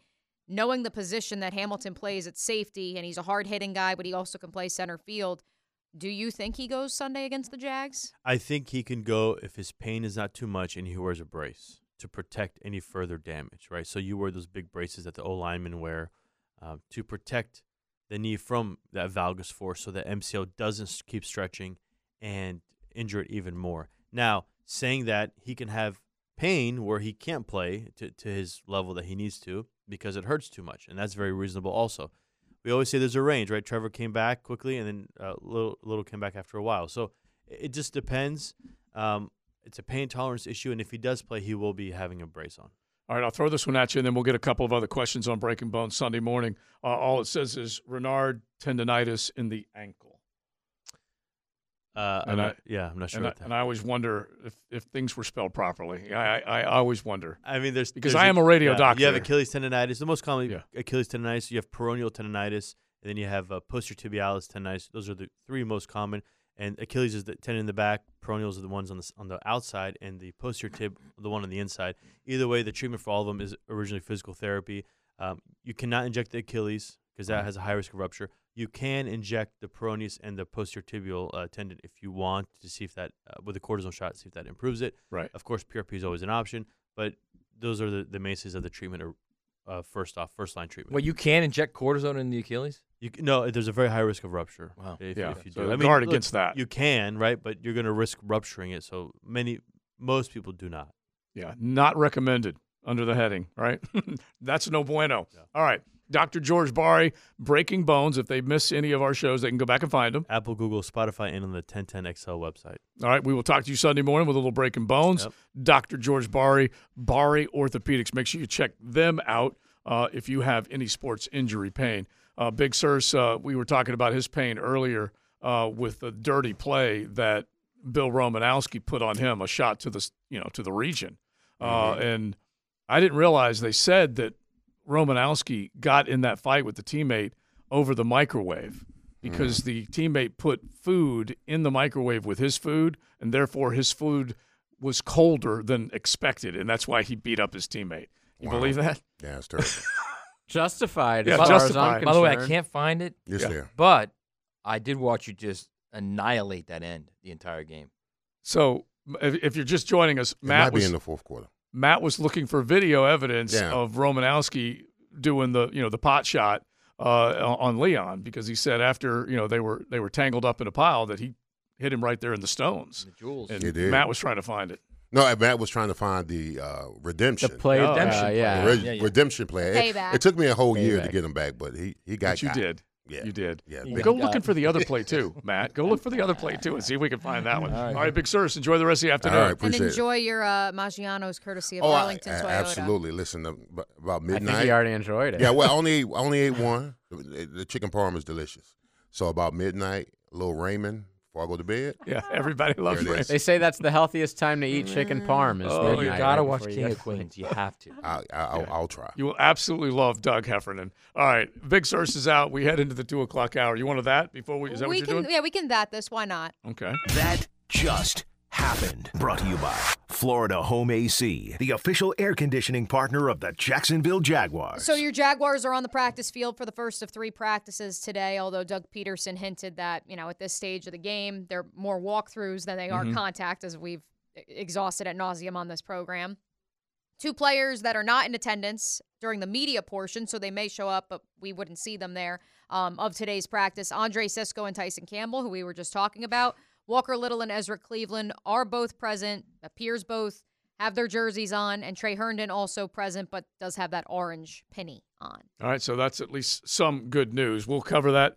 Real quick, on the way back, Yeah. there's some big college news. All right, stick around. Let's do that at the 12 XL o'clock. Prime Or Time. 2 o'clock. That just happened. Brought to you by Florida Home AC, the official air conditioning partner of the Jacksonville Jaguars. All right, in a groundbreaking, and I mean groundbreaking, NCAA case, Ohio versus the NCAA, federal judge John Preston Bailey issued a temporary restraining order. This is for the next 14 days that grants immediate eligibility to any college athlete currently seeking a second transfer. So in other words, your first transfer is automatic. You get it. It's free, and you can play right away. Anything after that, you have to sit out a year. This ruling now gives any football player who's already transferred and used that one little free get-out-of-jail-free card, now they can do it again. And for the next 14 days, cannot be held to the idea of you got to sit out a year. Yeah. And you are covered there. So you're grandfathered in. So now watch how much action is going to happen in the portal over the next 2 weeks. I think there's never, ever, ever going to be sit out a year ever again when it's We're all said and done. We're getting there. Like yesterday, you and I argued about whether or not they would, how quickly they could get to a collective bargaining agreement with a union.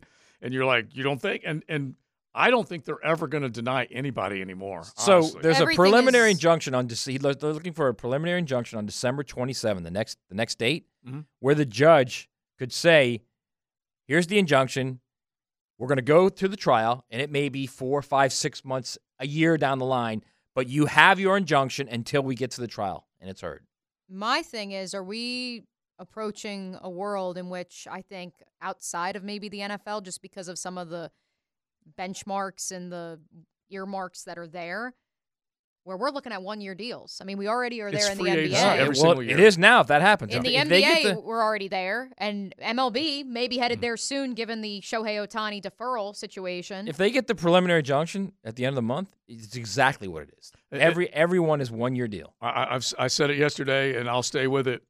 Instead of a Letterman's jacket, players are now going to be wearing the Technicolor Dream coat because it's going to have every color of every school because they're going to play for 4, 5, 6 of them. Because now you're looking at the potential. The pandemic gave them the super senior status and all that kind of stuff. Yeah, but that ends after next year. Yeah, I know. Next year's the last year for that. I jokingly say the only people praying for pandemics are college athletes, so they can have extra years of eligibility. But it's just what we knew, and let's just use a local player, Tim Tebow as an example, that played 4 years at one university, or Peyton Manning, or whatever. Right. They're gone. They're long gone. Let me explain this to how people can understand this. So Justin Fields played at Georgia, transferred to Ohio State, right? Yeah.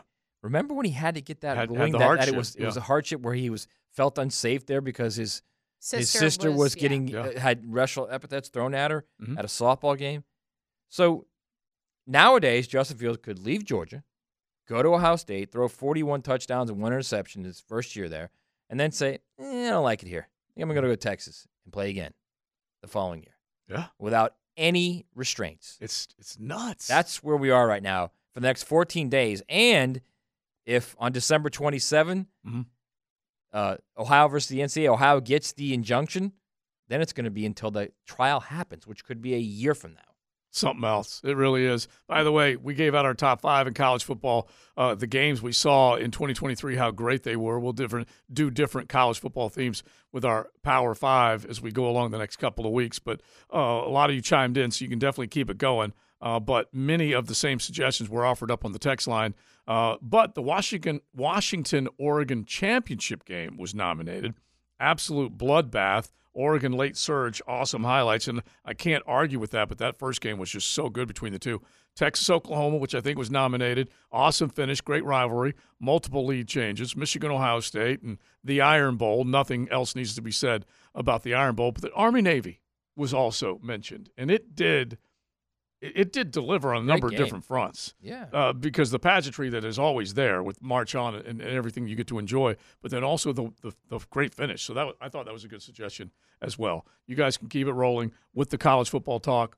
We'll get back to some of those injury concerns. You need to mention again those that were at least seen on the practice field for your Jaguars in the open period where the media can observe. Yes, so today at practice, which I'll be headed down to the locker room here shortly, no Tyson Campbell or Andre Sisco during the media open portion of practice. Ezra Cleveland, Walker Little were both there. Walker Little was working with the tackles. Ezra Cleveland was working with the guards. That's positive. That's a very positive sign. Trey Herndon practiced but has that no-contact jersey as he is still in the NFL's concussion protocol. Brenton Strange back on the field catching passes. Great to see after he suffered that mysterious foot injury. Yeah. I saw him. He did have a boot on the last 2 weeks. So we know that Doug Peterson said he stepped weird.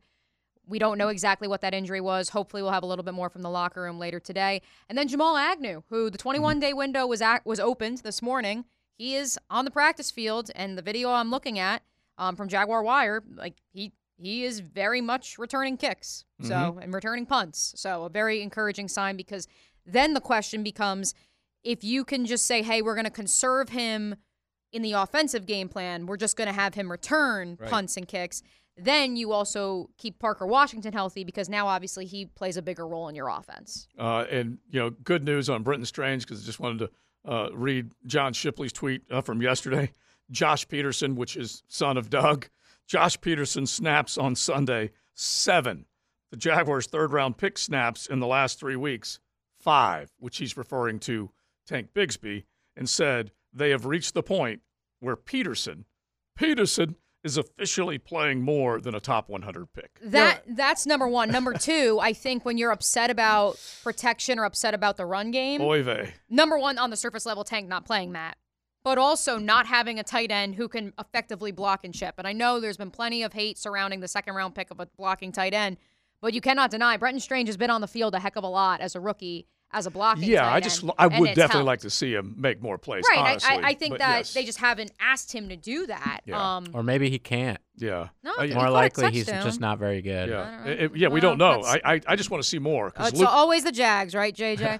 But I think that's more so the numbers game at tight end. Yeah. Is more so, I think, what because that they says needed to me. something from that position, which is why Luke Farrell at least made a couple plays going back a couple weeks ago. So they need that position to make plays. I mean, honestly, Parker Washington's not bad at returns. No. He's done a fine job. I just think any of these guys, he's not the biggest cat. Stay healthy. He's not. Make sure you stay healthy. He's had a couple mistakes at receiver. He's also hasn't done bad at receiver either. He's had 2 great catches for scores. Yeah, so I mean, having Agnew back would be nice, but I don't think that's going to be. Oh, they got Agnew back. That was great. He muffed a punt. He did. He did. He fumbled no doubt. last week. No doubt. Yeah. Thank you, JJ, for bringing us back down to earth always. I'm just saying. But to be fair, so is Agnew.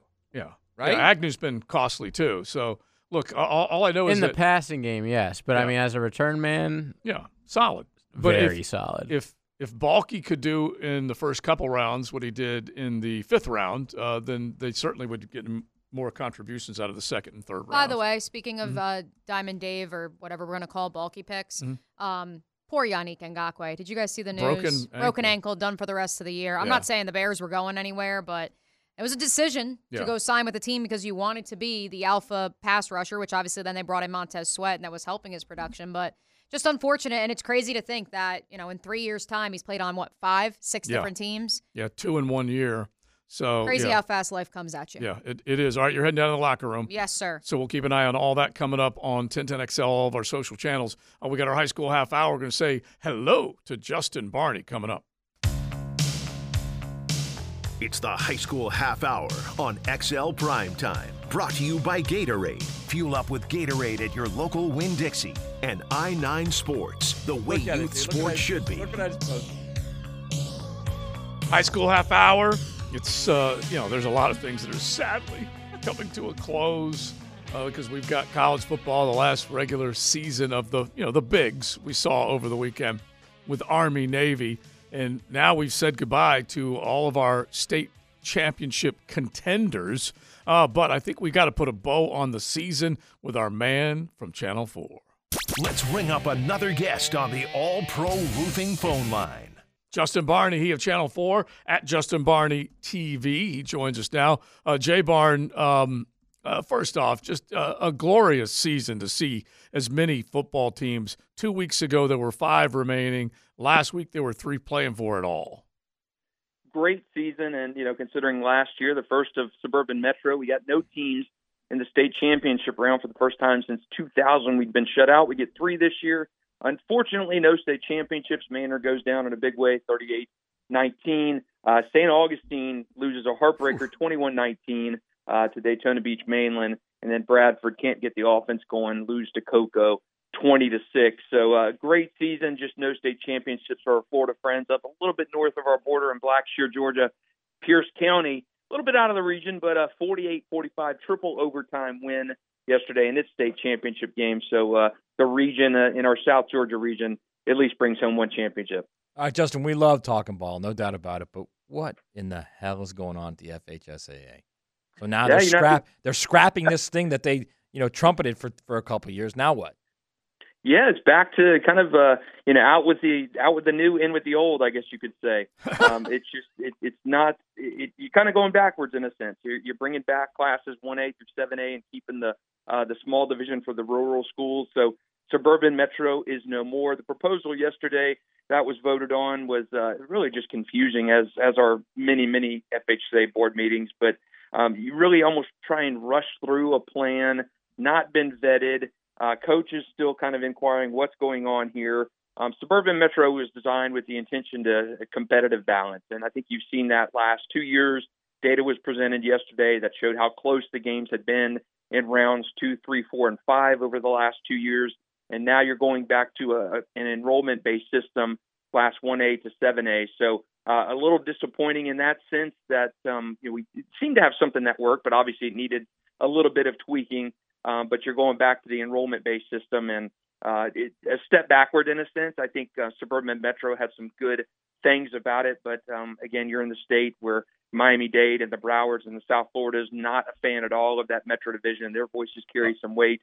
So we're going back to the system we had previously, but a lot of changes. I mean, this has been like the 5th time we've switched playoff systems in the last 8 years. So very, very interesting to see what actually comes to pass. An open division, which would take the top 8 teams in the state and put them in their own separate bracket. Was supposed to be voted on yesterday, but did not. But I think that still has some legs. That'll be talked about in January. Yeah, I feel like NASCAR down at Daytona has taken over Florida High School Activities Association with the constant rule changes. It's unbelievable. We're talking with Justin Barney at Justin Barney TV, and you can check out everything he's got, newsforjacks.com/sports.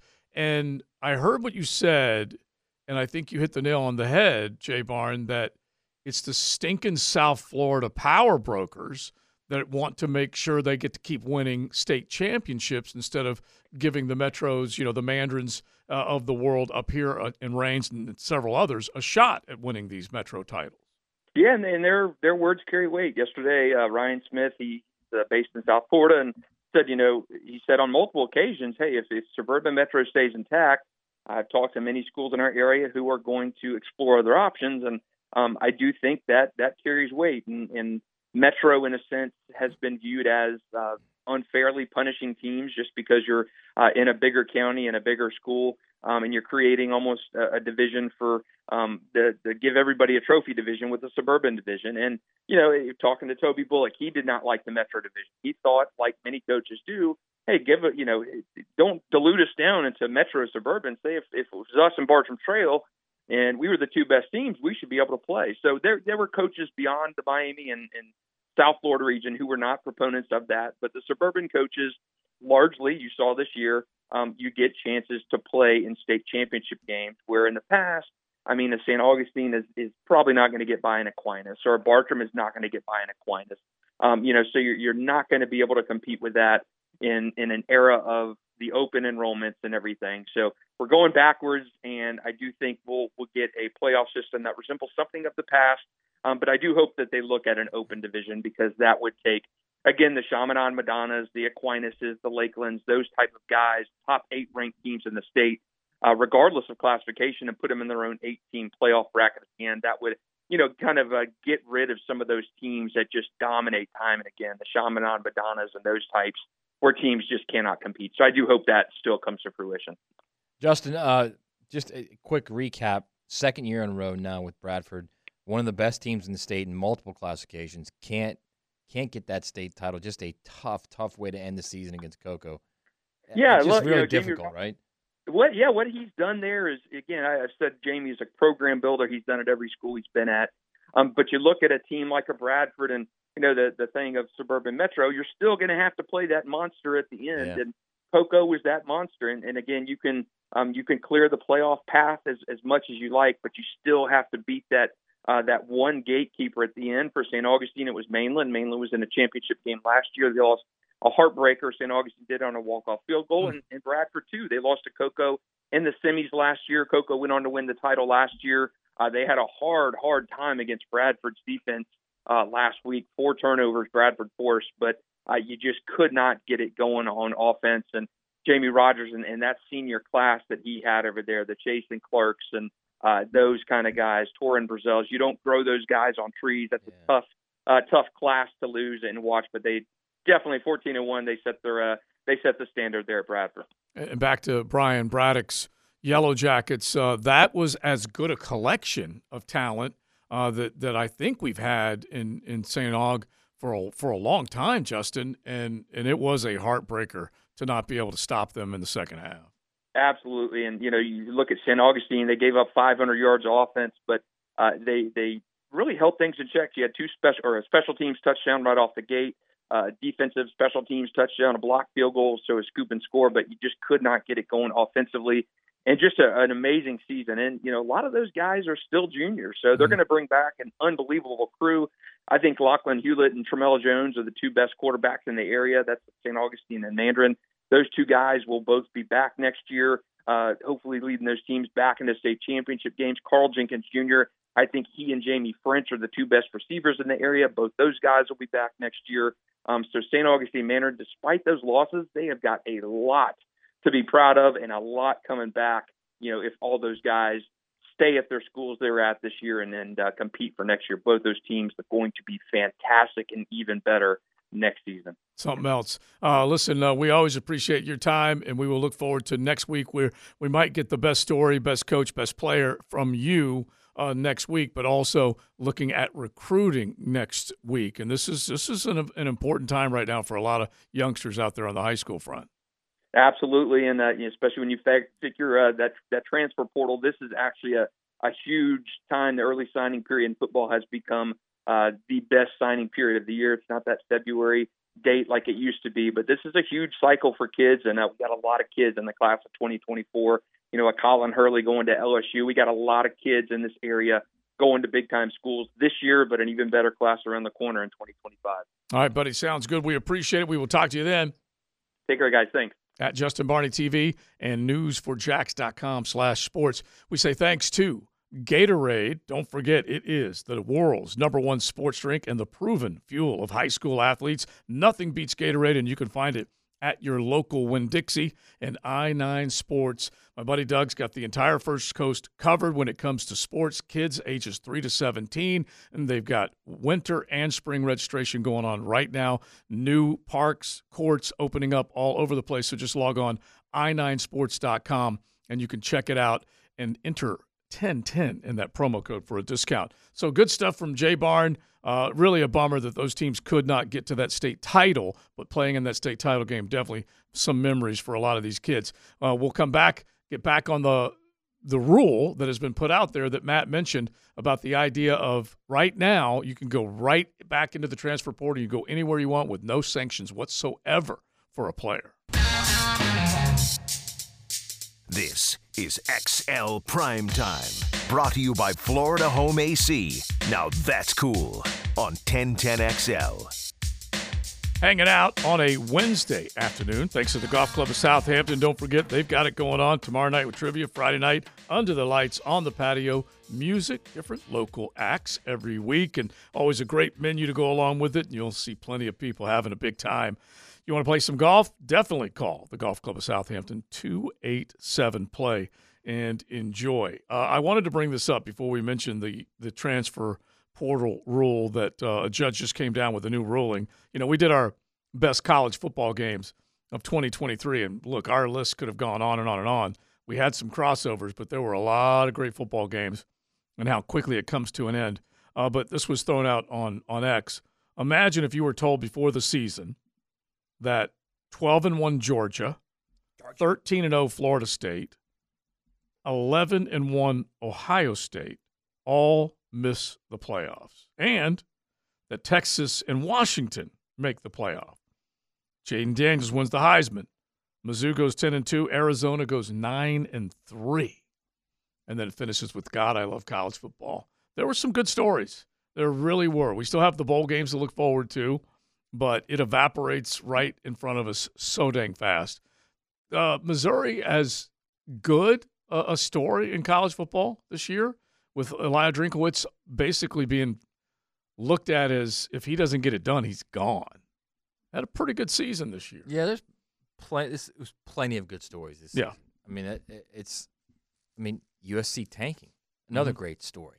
Yeah, I don't know if it's a great story. No, it is a great. You writing the story, but it's part of the entire season. I expected it's Lincoln Riley that can't be bolt. ignored, right? Yeah. So I mean, Texas A&M, another fantastic story throughout the season. What a piece with Jimbo. Yeah.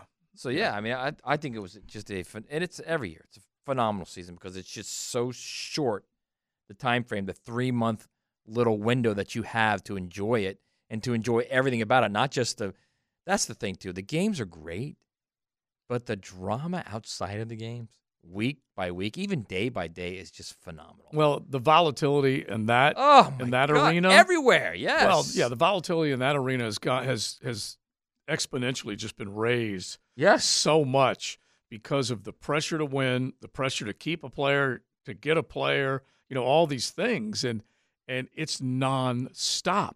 Now, here's the not strange, but it's not just the schools either, Joe. Yeah.